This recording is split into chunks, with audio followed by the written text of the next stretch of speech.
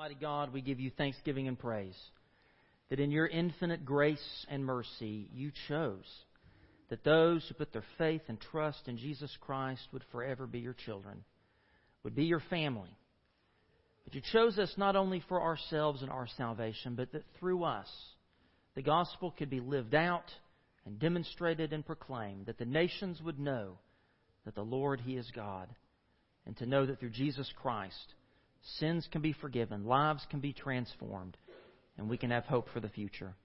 We pray, O Lord, that you would speak to us from your word and help us to know, to embrace, and to live out this glorious story. It's in Jesus' name we pray. Amen. So we are now 3 Sundays into our journey through the Bible together, and so far we've learned that God created a good world. And He created good people and put them in that world. And He gave those good people a good work to do. But people rebelled against God. The first man and woman and every person since then has chosen for themselves what is right and wrong, what is good and evil. And as a result, God's good world has gone bad. Now, the first half of Genesis shows us just how wicked humanity had become. If you remember last week, those of you who were here, we talked about the tragic threefold effect of sin. That once man and woman rebelled against God, this sin that entered into the human experience. And we see that one of the effects of sin is a physical effect. Sickness and death became a part of our lives. Work became laborious. Childbearing became painful. We see natural disasters begin. And Adam and Eve are exiled from the garden of God's presence. But we also see a social aspect, a social effect to sin. Adam and Eve begin hiding from each other in shame and then pointing the finger at each other in blame. And we see that their relationship becomes contentious, that husband-wife relationship. Brother kills brother. Men begin to accumulate wives like property. Civilization becomes more violent and divisive and destructive. And then we see a spiritual effect to sin. Adam and Eve not only hide from each other in shame, but they hide from God in their guilt. And they even blame God for their situation. People not only begin to experience physical decay and death, but even worse, spiritual decay and death. Because they have separated themselves from God, the giver of life. They now walk in the darkness of self-determination rather than walking in the light of the Lord. They decided for themselves what is good and evil, and so they've become eternally lost in sin. That's what we learn in the first half of Genesis. It's a story of tragedy. But the first part of Genesis also tells us something about God. That though man is wicked and sinful and unfaithful, God is holy and just and completely faithful. And God is also loving, merciful, and gracious. And He always looks for a way to provide forgiveness and redemption to wayward humanity.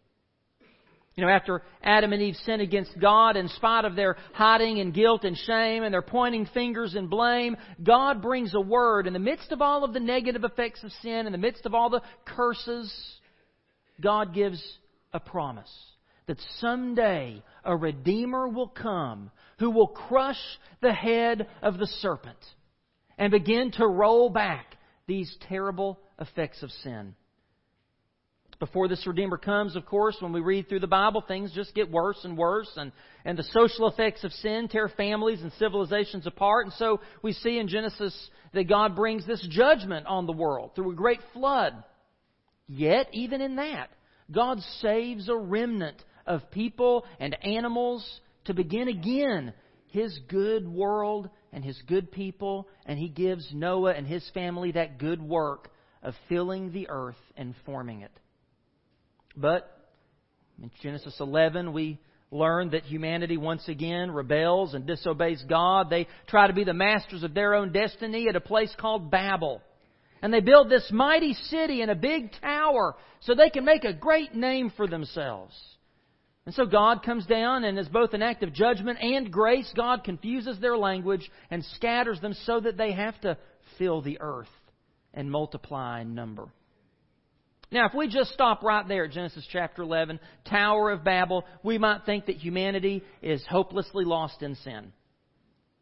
But that's just when God launches His plan of redemption, to create a new kind of people for Himself, to shine the light of salvation to everyone on earth. In Genesis 11, God curses and scatters humanity, but in Genesis 12, God promises to bless all nations of the earth.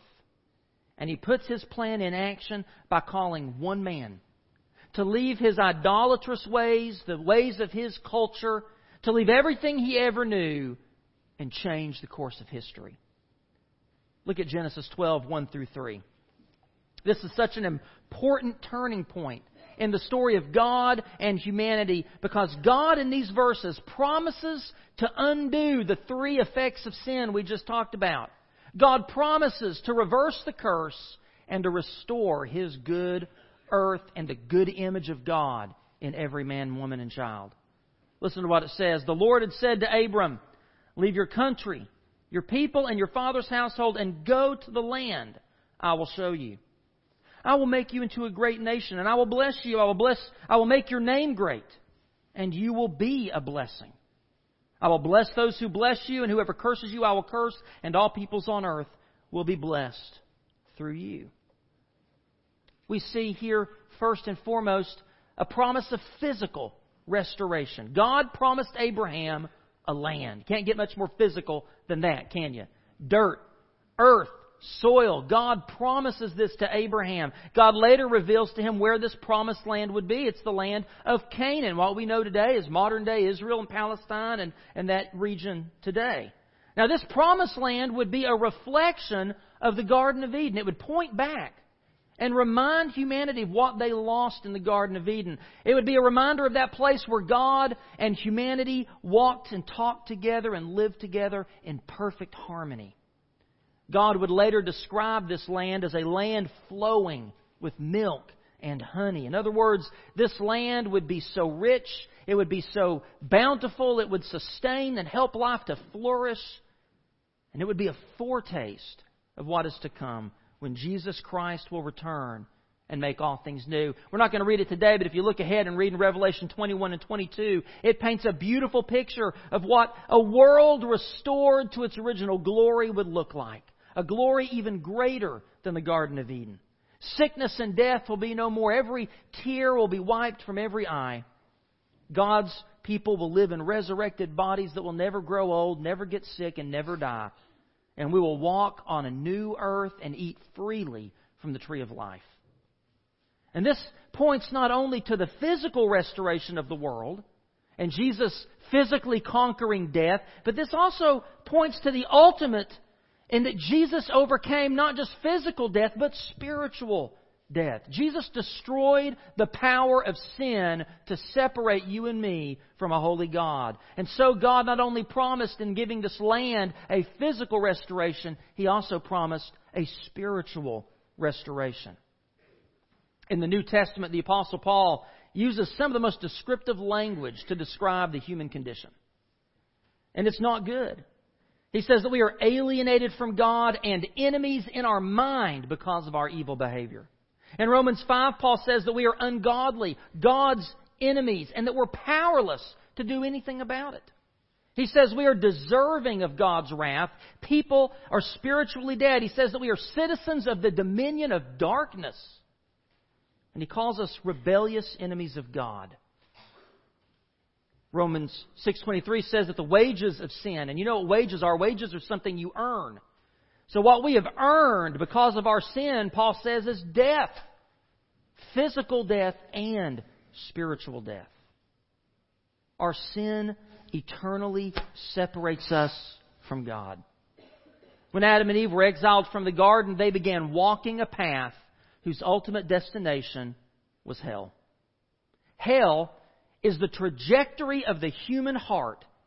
That's what it is. You want to know what hell is? Hell is the natural outcome. It is the natural place every person who's ever lived is headed because they are headed away from God.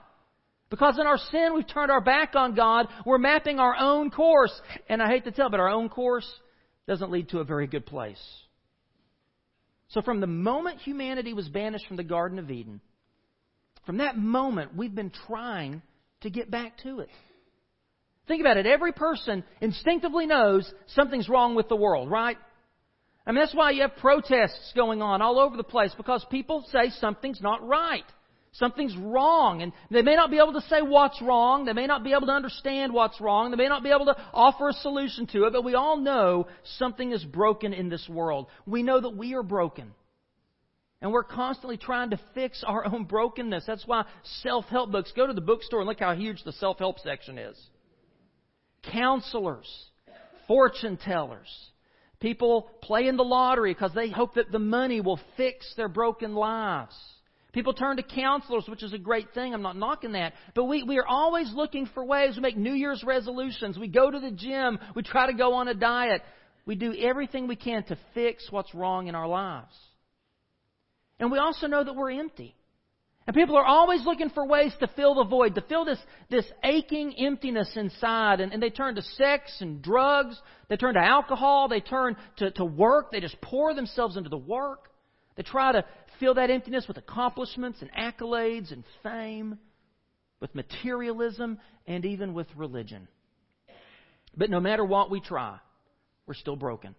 We're still empty. We're still looking for meaning and purpose. We're still trying to get back to God and the garden. And that's what's happening in the story right before this in the Tower of Babel. Look over maybe one page in your Bible to Genesis 11, 3 through 4. Listen to what the people are trying to accomplish when they build this city and this tower called Babel. They said to each other, "Come, let's make bricks and bake them thoroughly." And they used brick instead of stone, and they used tar for mortar. And they said, "Come, let us build ourselves a city with a tower that reaches to the heavens, so that we may make a name for ourselves and not be scattered over the earth." You see, rather than live by God's command to scatter, to be fruitful and multiply and fill the earth as the bearers of God's image, instead they wanted to stick together and form the ultimate clique. They rejected God's name, God's character and image, in favor of making a name for themselves. They wanted to find purpose and meaning in their lives apart from God, in other words. Their name, not God's name, would be great in the earth. And they would find their own way to happiness and fulfillment and wholeness. But no matter what we do, no matter what we do to try to fix the brokenness and fill the emptiness and heal our woundedness, it just doesn't work. It's all in vain. Making a name for ourselves always ends in confusion and division, just as it did at Babel. On a side note, I always love to point this out. It's fascinating. In this whole story of the Tower of Babel, not a single name is mentioned. Oh, the irony. People wanted to make a great name for themselves, and God doesn't even let a name be mentioned in that story. But then we come back to God's call to Abraham in the next chapter. And notice what God does promise Abraham. He says, "I will bless you, and I will make your name great." Here's the point. We can't make our own names great. We can't earn God's blessings. We can't save ourselves from sin and death or hell. Paul wrote in Romans 5, 6, and 8, you see, just at the right time, when we were still powerless, Christ died for who? The ungodly. And God demonstrates His own love for us in this, while we were still sinners.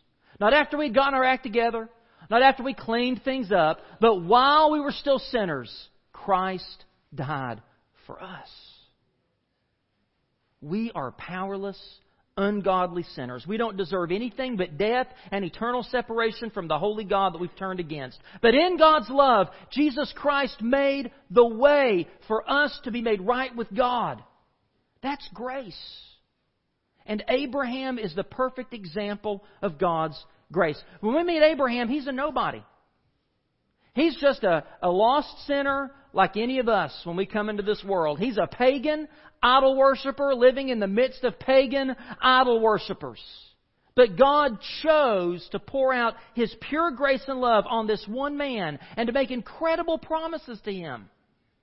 In His grace, God chose Abraham. And responding in faith, Abraham obeyed God. Now, religion does the opposite of this. See, religion says we have to obey first, and then we'll receive God's blessing. That's the Tower of Babel all over again. Try to make your own names great before God to get His attention and earn His blessing. But God says, no. I will choose to make your name great. I will bless you because you can't do any of this yourself.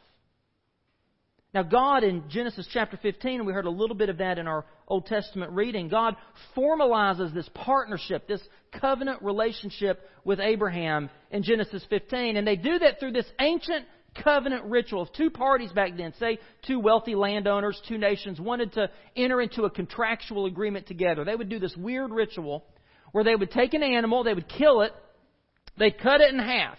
They'd put its two halves on either side, and they would walk down the middle of it.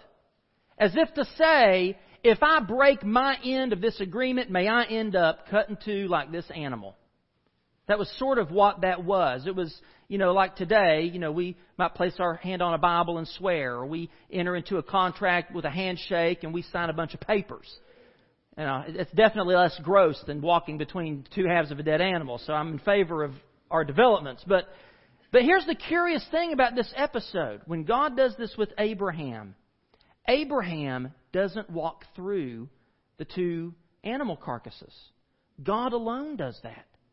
God's presence, represented as a smoking fire pot and a flaming torch, passes through by Himself.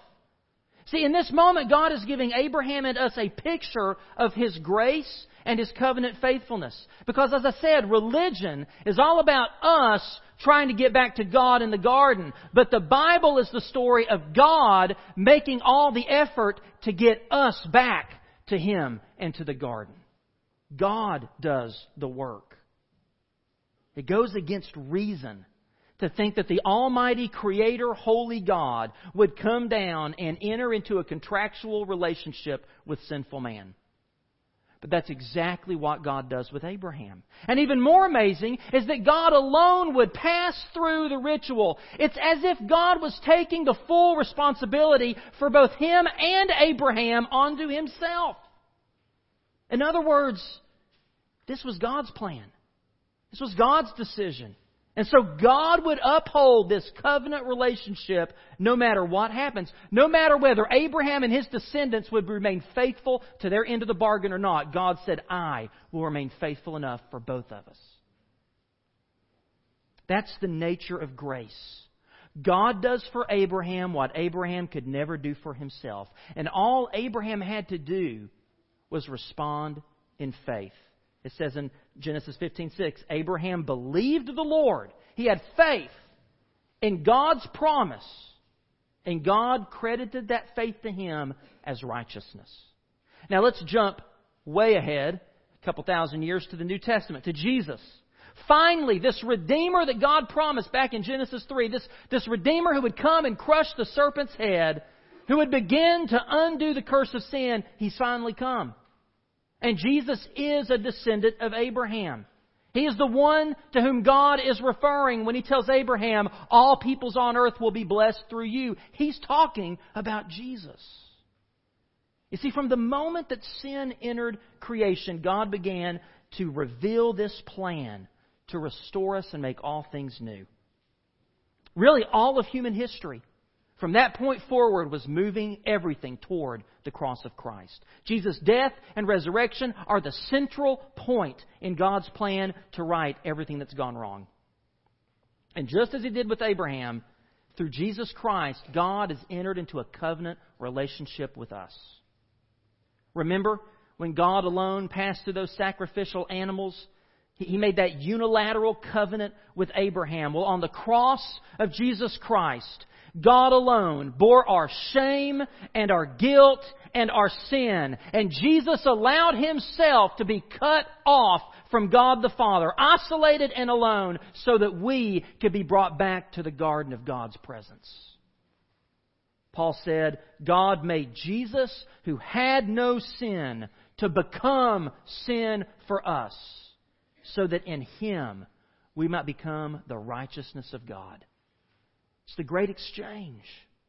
God, out of His grace, called Abraham and blessed Abraham to be His chosen vessel to bring spiritual restoration to the world. And all Abraham had to do was believe. And he would receive that blessing from God. And so it is with us. Out of God's grace, He offers us the blessing of spiritual restoration. And all we have to do is believe and receive that gift. Paul explains it this way: for it is by grace you have been saved, through faith.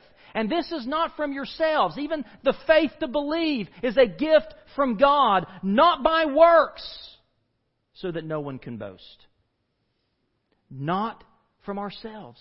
It's not from us. It's not by our works. We can't build some tower of religiousness to get to heaven. We can't earn God's favor and get God's attention by what we say and do and build, so that no one can boast.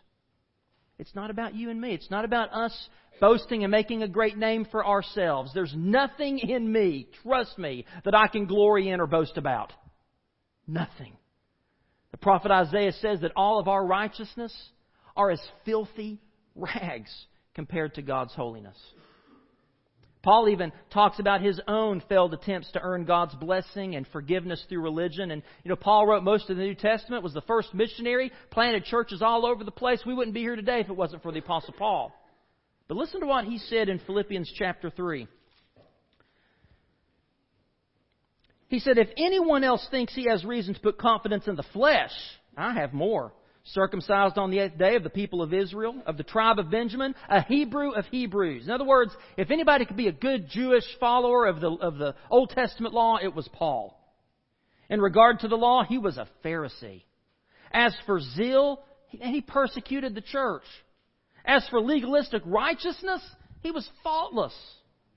But he says, whatever was to my profit, I now consider loss for the sake of Christ. What is more, I consider everything a loss compared to the surpassing greatness of knowing Christ Jesus my Lord, for whose sake I have lost all things. I consider them rubbish, that I may gain Christ and be found in Him, not having a righteousness of my own that comes from the law, but that which is through faith in Christ, the righteousness that comes from God and is by faith, that same righteousness that Abraham had credited to him simply because he believed.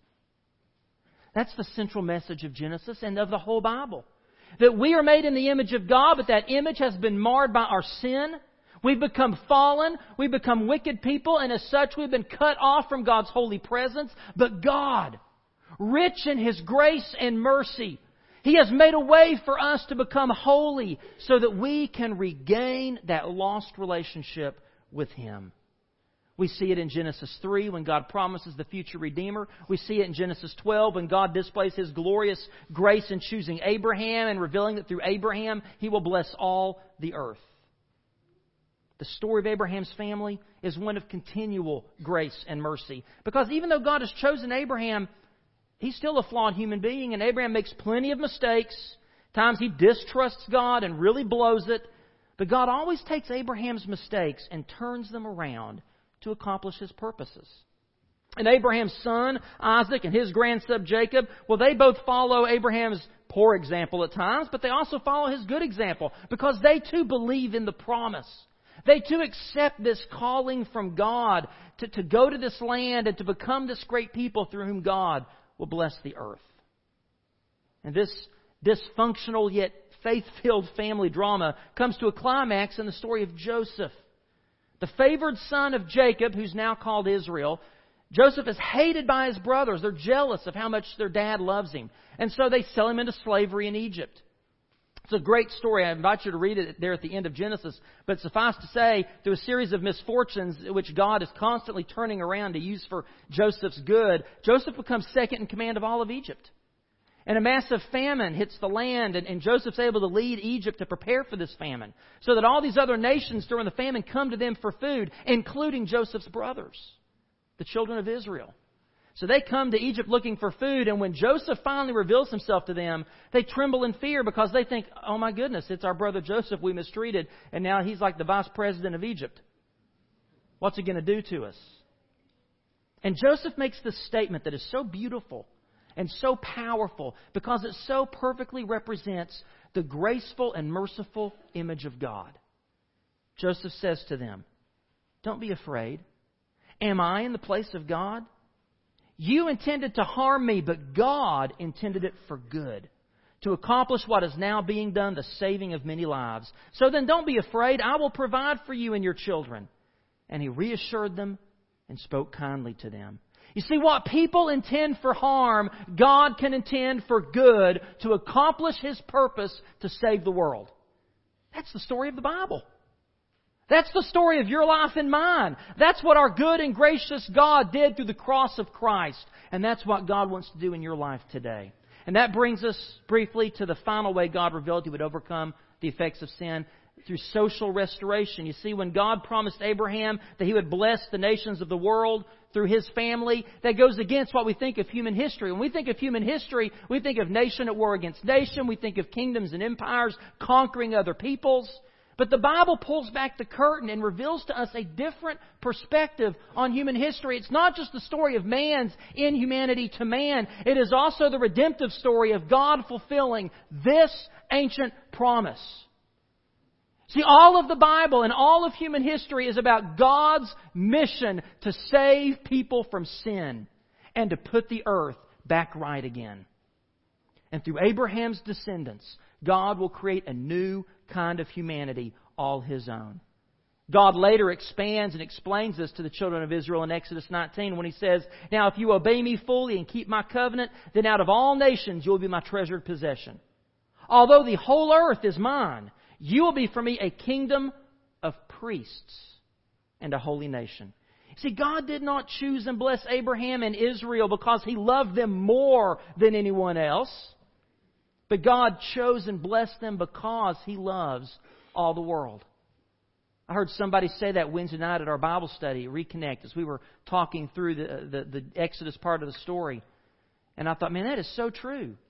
God chose Israel because He loved everyone, not because He loved them more. And guess what? God has chosen Christians in the church not because He loves us more, but because He loves the world. And God wants us, like He wanted Israel, to shine that light to the world, to be a blessing to our neighbors so they could know the love and grace of God for themselves. God doesn't intend for us to hoard our blessings and keep Him to ourselves. That's what Babel did. Let's stick together. Let's build this big city. Let's make it all about us. But God calls us to make it all about Him and about those who need to know Him. And unfortunately, churches too often act more like Babel than they do Abraham. Stop for a moment and think about your blessings. How God has revealed Himself to you, the things that God is teaching you, how He has revealed Himself to you and helping you to grow. If you're a Christian today, you've received the greatest gift there is to possibly receive. You're going to keep that to yourself? You're going to share it with others. Think about those right now who shared with you how to become a Christian. Think about those who prayed for you to come to faith in Christ. I want to take just a moment, and I know we're running low on time, but I want to take a moment and introduce something very briefly to our church family. Because I think it's a great way that we can begin to be that blessing to our neighbors and to our community and to the world. And it's what better way to start that than by praying, right? And praying for our neighbors. Imagine if you could pray for 100 of your closest neighbors by name. What would God do in McDuffie County? What would God do in Thompson if all the people of this church were praying for 100 of their neighbors by name? Let's watch this brief video. Throughout the month of February, we're going to encourage you to sign up. By the end of February, I want to be able to put up a map on the screen to show the coverage of our church in McDuffie County in prayer for our community. So I want to invite you to look in the Cornerstone. There's a lot more details and information in this coming month's Cornerstone. And we're here at the church to help you as well. And starting next Sunday, there will be an opportunity in the order of worship to sign up. If you just, maybe you're a little nervous about going on the computer and trying to do this yourself, we can set this up for you. And we can even print out your list of neighbors and give you a paper copy. We want to make this as accessible to everyone as we can. This is a small way that we can be a part of following Abraham's example of being a people of God who are seeking to be a blessing to the community and the neighbors around us. And I'm excited about this, and I hope that you all will join me in praying for our community.